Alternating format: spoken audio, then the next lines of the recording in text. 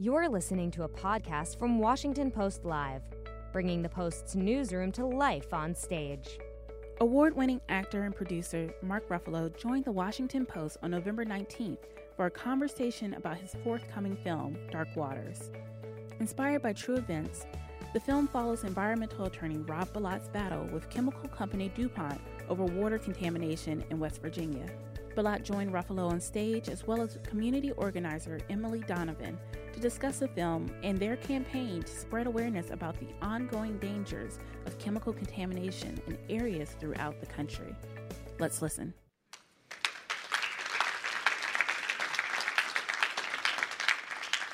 Well, thank you all for being here this morning. I'm Sarah Ellison. I'm a staff writer at The Washington Post. And thank you to Emily, Rob, and Mark for joining us for this really urgent discussion.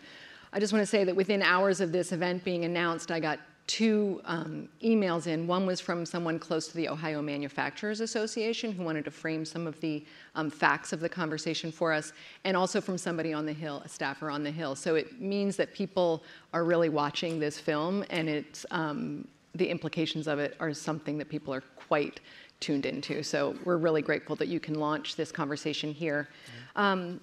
Chris gave such a good introduction. I'm just going to dive right in. Mark, how did you come to be involved in this project, to know this story, and to be, the advocate that you are today? Well, I have to frame it with moving my family to upstate New York at the moment that the fracking boom was happening, and making forays into Pennsylvania where it was ongoing and people couldn't use their water. And that sort of made me aware of this system that was allowing these things to happen. That brought me into a lot of work around water over the years. And as we were approaching 2016, I was moving more into producing, and I wanted to meld that kind of advocacy work with storytelling, because I think that's really powerful. I'd also done Spotlight, and I saw yes, you guys know that movie. I saw the powerful change, the powerful change that came with that towards a greater justice. And so I read this article in the New York Times. The New York Times Magazine by Nathaniel Rich. You can mention that. Yeah. I actually thought, wait a second, that must have been a Washington Post. But I read that. We're for that. truth generally. We like our colleagues as well. Yeah. I'm surprised you guys didn't get there first. I actually read that and I thought, wow, this is probably one of the greatest corporate criminal acts in America, spanning a 20-year cover-up that none of us know about. And as I unpacked it, I saw what a meticulous lawyer Rob was, and I also felt like there's a veracity to this that's unassailable. And so I moved on. And Rob, the story, the movie really does, the 20 years that you spent fighting, and the clock is still going, you're still fighting. I want to talk to you about how, we saw in the trailer, you started as a corporate defense attorney working for chemical companies like DuPont. How did you end up where you are now? Yeah, I started with my law firm, the Taft Law Firm in Cincinnati back in 1990.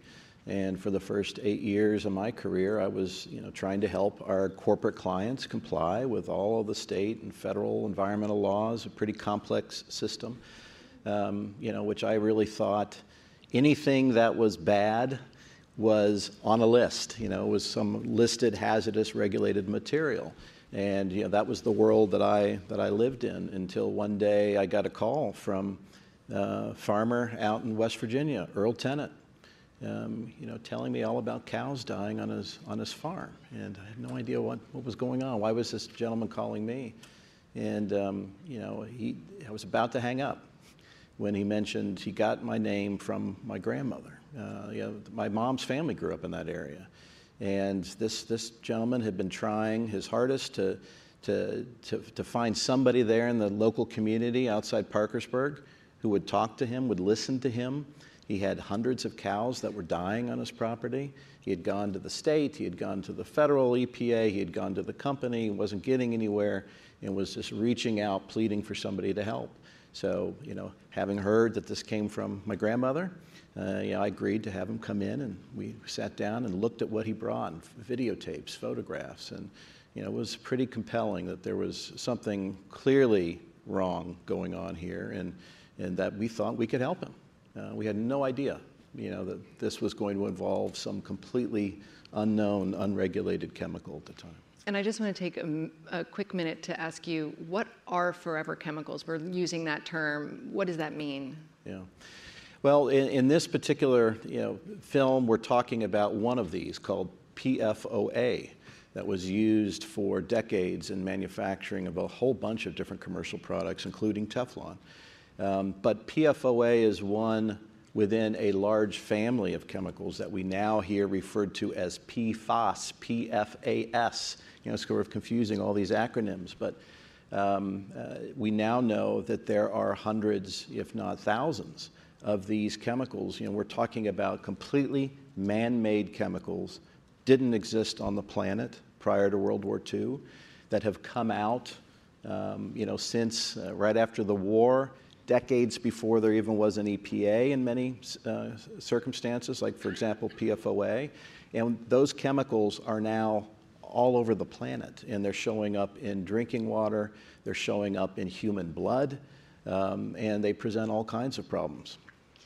Emily, I have to get to you. And I want to say, too, that Emily's 10-year-old twins, their class is watching the live stream of this, so we should just give a shout out to them. Hey, guys. But Emily, you came at this you didn't know Rob at all. I want to ask you how you became interested in this topic. Well, like the clip before from my testimony in Congress showed, we all woke up in our region to headline news in the Star News telling us that we had these toxins in our water, and they're in our finished water, and they're at these high levels, and they are coming from a former DuPont plant. And the whole article is based off of this scientific paper that a researcher at a university in Raleigh, NC State, Dr. Detlef Knappe, just studied the water and found all of these chemicals, and he didn't know what to do with them, and so his team just kind of started researching what these were, and we find out that it's the replacement chemical for a PFOA and C8. Gen X is what they were calling it. So that's what made headlines in our community. And so the more I started doing what I think most people do when they find out, what have I been doing to my children? I've been giving them water, which my doctor said I should do, and now it looks like this water is not what I should have been giving them. I'm researching, what is Gen X? What are these chemicals? And I'm finding out that they're forever chemicals.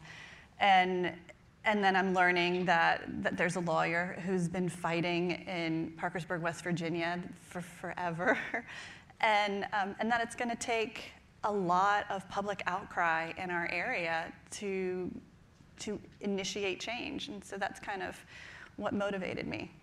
I'd like to add just Forever Chemicals, why it's called Forever Chemicals is because of the formulation of these chemicals is so strong it cannot break down in nature. There is no way to break this chemical down, and when it ends up in our bodies, it stays there forever. It is with us forever. All of us, there's 99% of human beings have this in our blood. I have it, you have it. And we have it in our blood because we weren't given the choice to decide not to have it in our blood. But this is with us now forever. And that's why it's called foreverchemicals.com and why we have started Fight Forever Chemicals. That's why it's called Fight Forever Chemicals. And we have started fightforeverchemicals.com as an advocacy group and a national coalition of the people that have been harmed and are living with it, which is all of us, but people like Emily and her community, Colorado, Vermont. There's many places where there's hotspots in the United States that have these chemicals. Rob, I saw you wanted to say something. Yeah, once these chemicals get out into the environment, they stay there. for forever. And we're talking about chemicals that have been pumped out since after World War II, and virtually everything that's been pumped out is still out there in our soil, in our water, getting into our blood. And the situation we see in Wilmington, North Carolina, is this really a great example of the problem with this bigger class of PFAS chemicals. It took 20 years to bring the information out about one of these, PFOA, and what it can do and what kind of health impacts it has. And as that information was finally coming out, we finally got the company to agree to phase out making that chemical anymore. But they switched. The replacement, another PFAS chemical called Gen X, was phased in and brought out into the environment and is now in drinking water in Wilmington, North Carolina. It's now being pumped into the air and water outside of the West Virginia plant into the Ohio River. So, it just shows you almost kind of what a whack-a-mole game we're dealing with here. As the information's finally coming out about one of these, there's the switch to a new one that's just slightly different. So we've got to really focus on this broad class of chemicals and deal with all of them in a comprehensive way. And can I just say, the facility is located in Fayetteville, and we started seeing groundwater contamination for residents in Fayetteville. So this is more than just the Wilmington area. It's impacting everyone that lives around this facility. They're afraid to take showers. They're afraid to do laundry. They're afraid to use the water in their own home right now because of what was released into the air. That's awful. No one should have to live like that. One of the things that you see when you are watching the film is, Rob, your fight, which is very solitary, feels very solitary for a long time. I want to let people watch a clip from the movie about when you're speaking to the original farmer who knew your grandmother, about whether to settle or continue fighting the lawsuit. And it's a key moment, and I just want to give people a chance to watch it. It's Wilbur Tennant is the farmer. Wilbur Tennant, thank you. Sure. They should say what they done. You're right, they should. And it kills me that they won't. But that would mean going to trial and proving that C8 killed your cows. And every scientist who knows anything about any of this already works for these chemical companies. That's not an accident, Earl. Earl, these companies, they have all the money all the time, and they'll use it, trust me. I know, I was one of them. You're still one of them. You can't be serious. That moment for me, well, let me just ask you, Mark, what were you trying to convey in that scene? I'm trying to explain to somebody that that there's a difference between justice and compensation. And I'm trying to convince someone who doesn't care about compensation and only cares about justice that the way the legal system is set up is that you don't get both at the same time. He wants to see criminal justice. And I'm telling him that the system is set up to protect the people who have committed the harm by basically buying off his story and silencing him.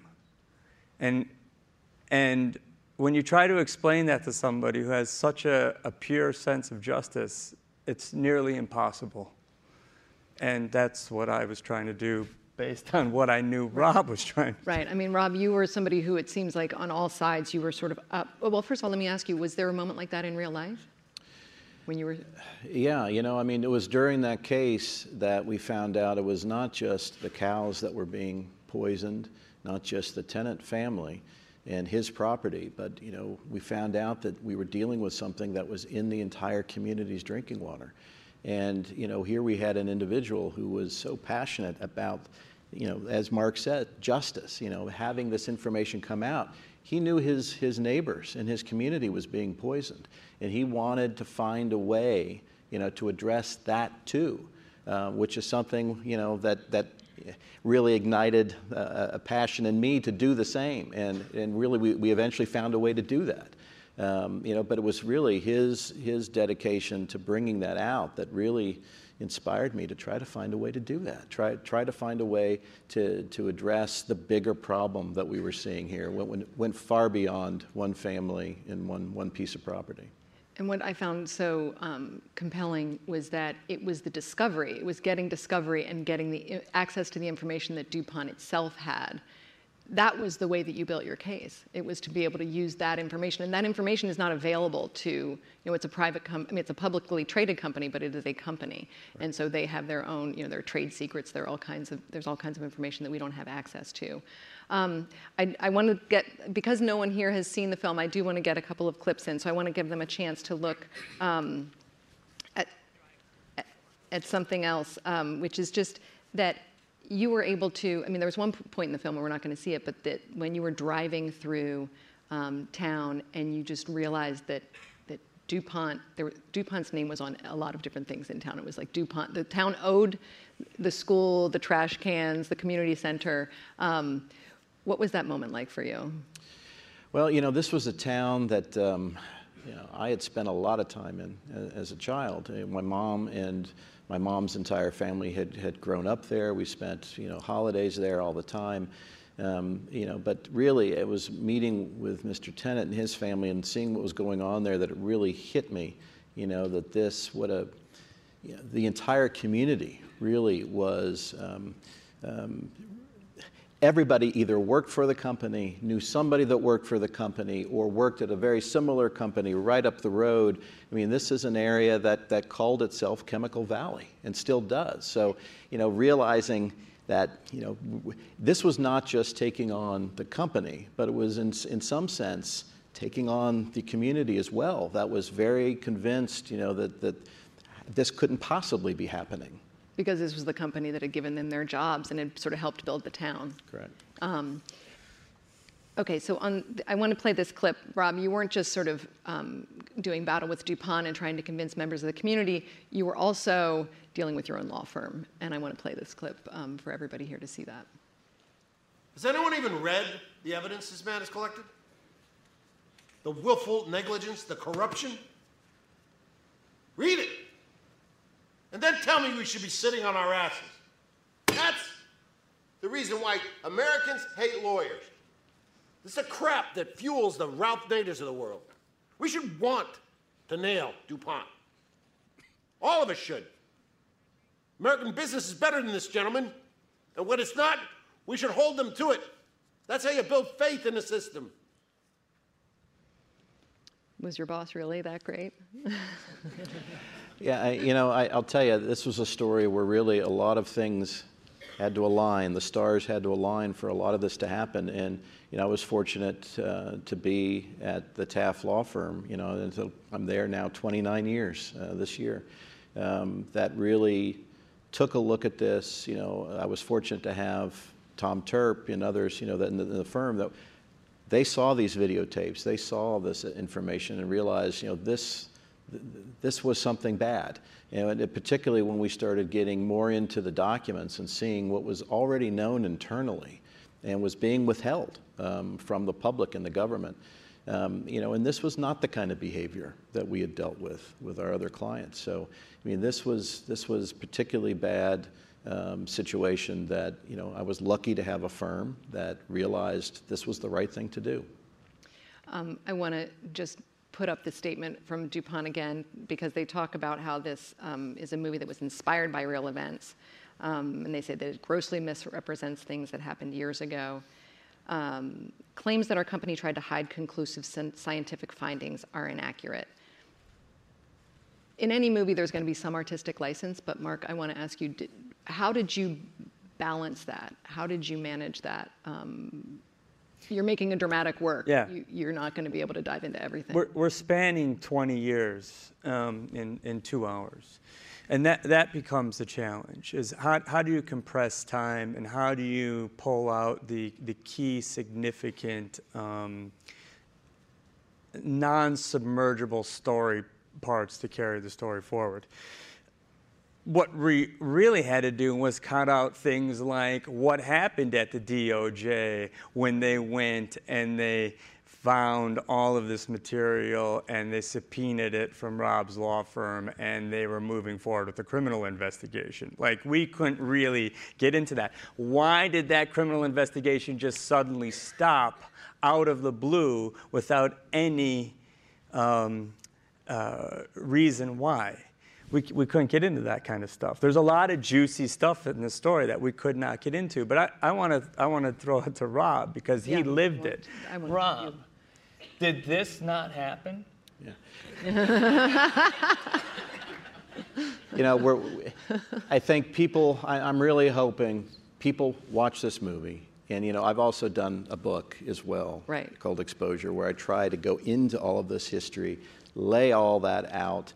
I'm hoping people take a look at this. People take a look at the book. There's information available online. There's plenty of information about the fact, you know, that this contamination occurred. This, you know, we ended up doing one of the largest human health studies ever done, able to prove that this chemical was causing 6 different diseases. We had thousands of people exposed. You know, it is now in the blood of everyone. It's in water all over the planet. I mean, these are facts. And the story, I think people can see for themselves and they can judge for themselves exactly what really happened and, you know, where the truth really is here.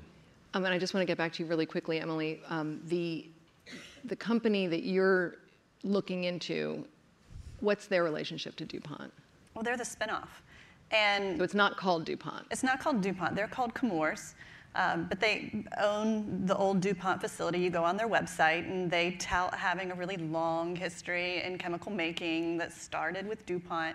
You look at this CEO, and he's a former career DuPonter. You look at the plant manager in Fayetteville. He's a career DuPonter. I mean, it walks like a duck. It sounds like a duck. It does seem like... It just calls itself Chemours. It's all a shell game. It's this complex shell game to hide culpability.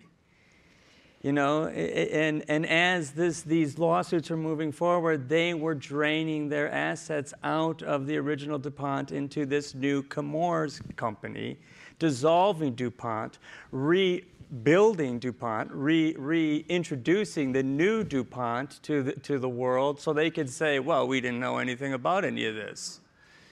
And it's shenanigans.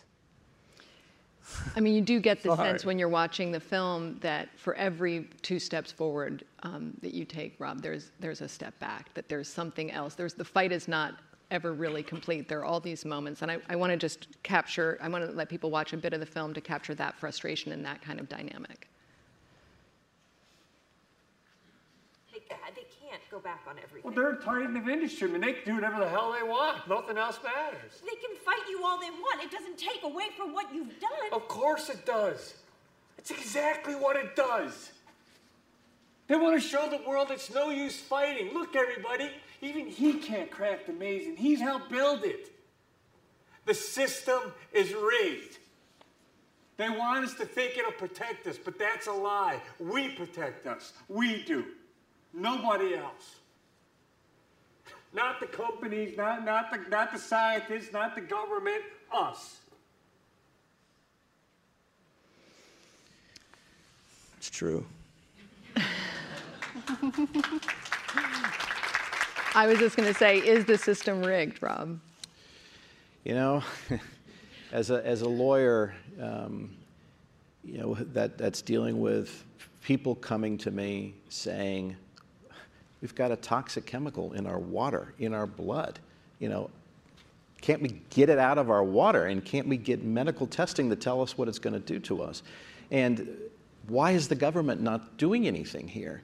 I mean, we're looking at a situation where we've got a chemical that's been out there all these years, and you know, PFOA in particular, more information is known about this chemical than probably anything else out there. You know, massive animal studies, human health studies, and we still can't get it regulated at the federal level.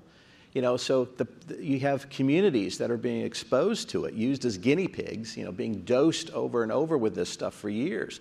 And their only resort is to go to the legal system, you know, to have to try to fight through this process. And I think you see this through the film, how difficult that is. Meanwhile, the regulatory process, the scientific process, the political process, all of that drags on, and it's extremely difficult, to fight through that.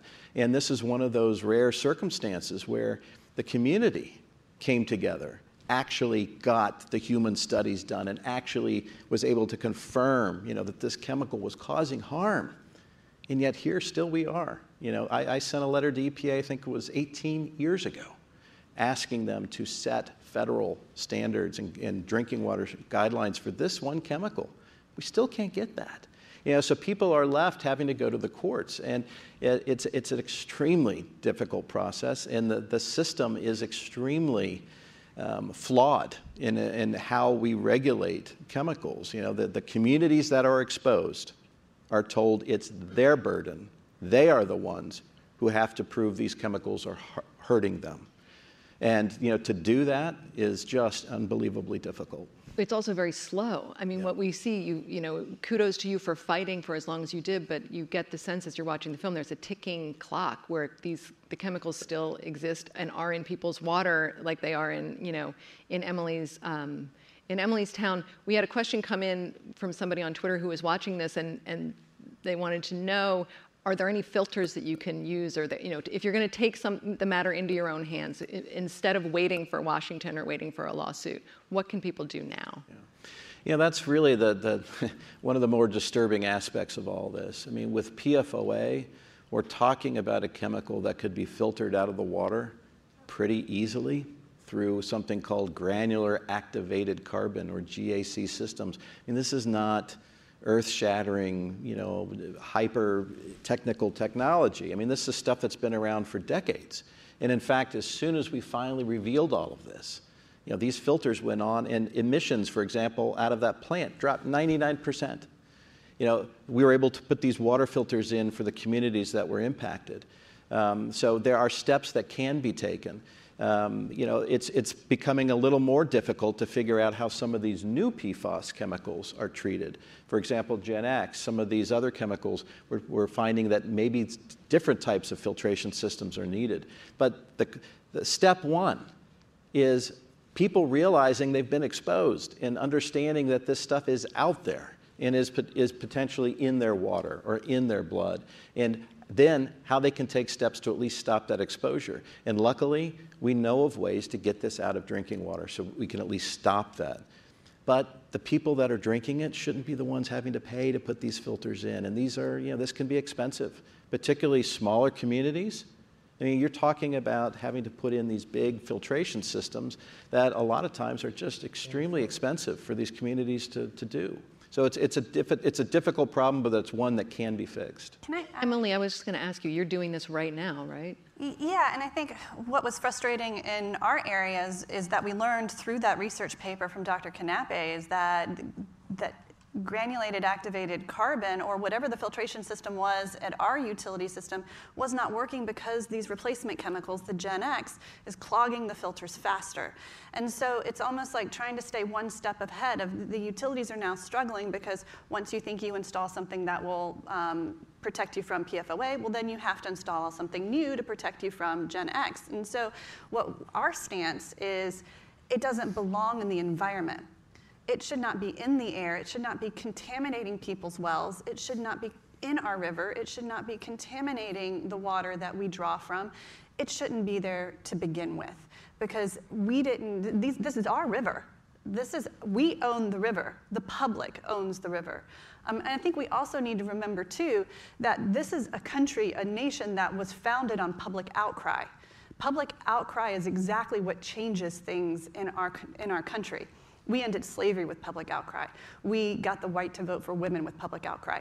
We ended how we draft into the military with public outcry. We birthed the civil rights movement with public outcry.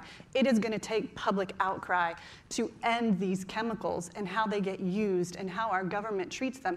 And that there is a powerful network, a national coalition of PFAS contaminated communities, and we are all working together. There is an amazing friend of mine in New Hampshire who just gave a TEDx talk, and she said, I am just as persistent as PFAS. And that's exactly what we are going to be, is as persistent as PFAS. So these Wow. people, I just want to say,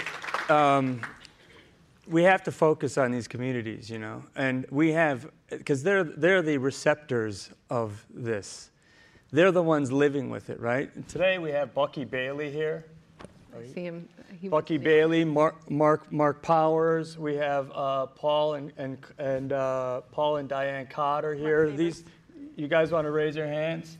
Yeah, there we go. These are the real people. Could you guys stand up? Yeah, could you stand up? Would you mind? Do you mind? Sorry. These are my friends. Now, they're taking time out of their lives. They're leaving their jobs to come to Washington, D.C. This is and because they're fighting for a whole group of people. When there's 3 people here, sitting here, they're representing 100,000 others, 200,000, 1 million others. And that's what we have to remember is that we're talking about people. Mm-hmm. And that gets lost in certainly in the politics of it, certainly in this statement. Right. I mean, I don't know how they could say that. And if you're so ready to make it right, then fork over the bucks. You're making $1 billion a year off of this chemical. $1 billion for 20 years, longer, 50 years, okay?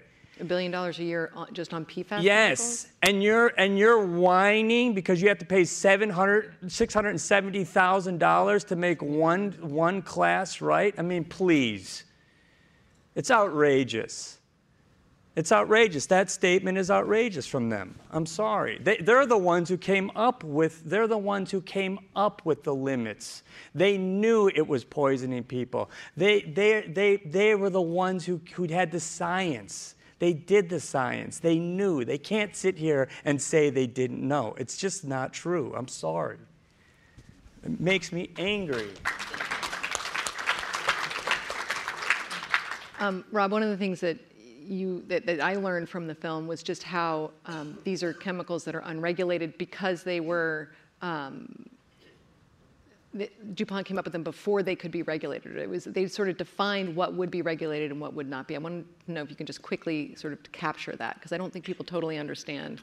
Yeah, we're talking about chemicals that actually were first developed by the 3M company right after World War II, PFOA, and then a related chemical, PFOS, which has been used, for example, in a lot of firefighting foam. And we have folks here representing firefighting community as well, which is particularly exposed from firefighting foams. There's some new lawsuits on that as well. Yeah.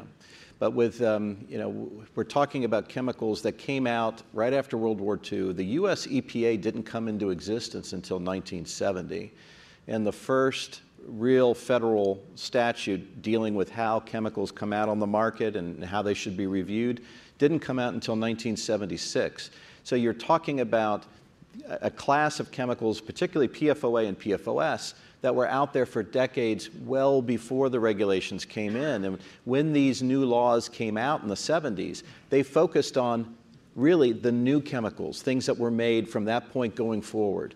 And for existing chemicals like PFOA, it was up to the companies that were making them and using them to alert the EPA if they had information suggesting there was a substantial risk of harm. So really the EPA was relying on the companies that were using these to tell them if they had information showing problems. And here we had a situation where there were repeated studies coming out showing problems, and unfortunately that information was not given to the EPA. And as you see in the film, there's a reference to EPA finally bringing a lawsuit, and there was a fine. It was for withholding that information.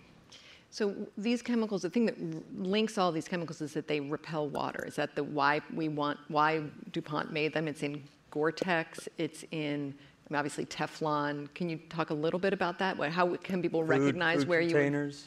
Like plastic food containers? Almost, yeah, plastic food containers, anything that repels oil. So even now they're putting it in the compostable cardboard food containers that we get from our favorite, green organic stores. It's everywhere. It's in makeup. It's in our clothing. It's everywhere. It's virtually impossible to opt out of our exposure. And as a highly contaminated community, when I know that my children have been raised on an unsafe level of exposure to these chemicals, I as a parent feel it's my responsibility to find ways that I can minimize that exposure. And it is nearly impossible. There's no labeling. There's no way to fully understand and disclose where can I opt out of my exposure. I mean, I did an op-ed recently where we found that there's a study that I reference in the op-ed that talks about the majority of Americans that are exposed to PFAS, about 75% maybe approximately, comes from other exposures than water. So we are all being exposed through our air, our soil, with these chemicals, and we don't even know about it. So what can people do? I mean, I recognize there's a limited amount. There needs to be a kind of larger solution, but today, what could someone do? Well, I was going to say, we're launching a coalition called FightForeverChemicals.com, which is going to bring all of the different community groups that are working on this and environmental organizations as well that will make information available to people. Right now, this has all gone on for decades without most of us even knowing it was happening or knowing whether we were exposed. And so information will be made available to let you know, what this stuff is, what the potential effects are, where it can be found, how you can have your water tested, where it's been tested, what kind of products and commercial items have these things been used in the past, what companies are switching away. And again, the reason I put that book together as well, Exposure, was to let people know, here's what we do know about these things, so that there's a resource that people can go to know, here are the facts on what we know about these chemicals. Here's how we got to where we are today. And here are the things we can do moving forward to stop these exposures, to properly regulate these at the federal level. States are being forced really to have to move forward on their own to address these issues. And here's what we can do. All of these communities coming together, all of us coming together to say, we need to change this. We need to stop these exposures. We need to stop this. And here's how, hopefully, we can provide people the tools to do that. So it will be, what products have it, what products don't, where you can get products that don't have it, certain things like what kind of filters you can use.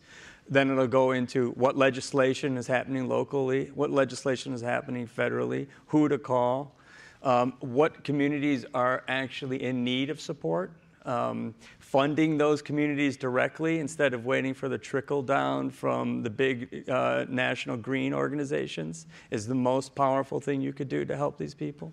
So it'll be a hub for all that kind of information. Can I also add? I think it's important. I read Rob's book, and first of all, I think it should be required reading for any scientist at any university that is learning how to use PFAS chemistry. They should be required to read this book. Communities that are finding out and you want to learn more, you should be required to read this book.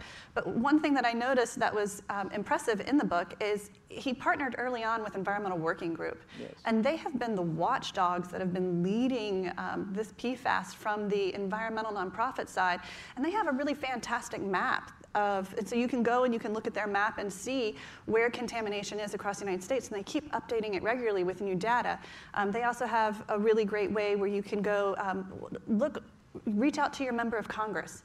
And we need to start, these people are sent to Washington to work for us. So we need to start telling them what we need, and we need to start working with them. Thank them if they're doing the right thing. Hold them accountable when they're not doing the right thing. And I know you guys are headed to the Hill after this. What kind of legislation would help? Like, what would you ask for? What are you asking for? Oh, I know. I'm ready.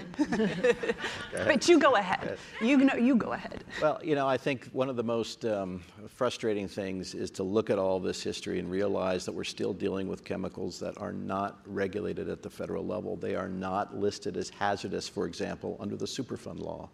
So communities that are forced to incur these costs have to go through all kinds of litigation to try to recover the costs of cleaning this up.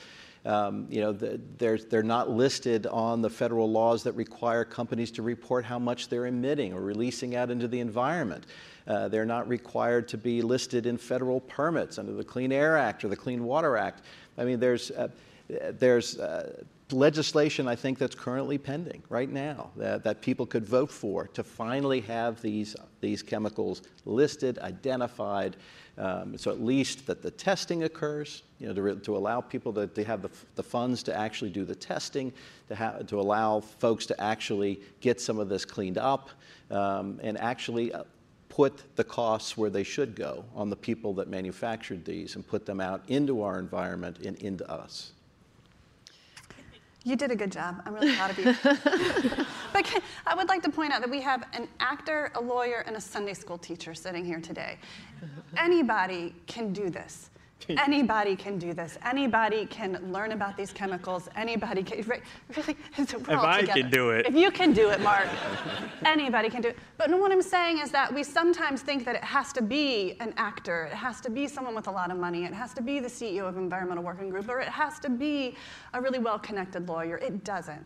If I can be up here today hanging out with these massive, amazing people, then anybody can, and we all can. And it's all about engaging your humanity. Whether you work for DuPont, or you work for the DOD, or you work in any layer of government, at your local utility, whether you're a school teacher, or you're a 10-year-old kid, you can inspire change in yourself. You have that power. You own that story. It's possible. Yeah. Thank you so much, all of you. It's criminal that we've run out of time. I could talk to you all day, but thank you so much for coming, Rob, Emily, Mark, and thank you everyone for being with us. Thank you.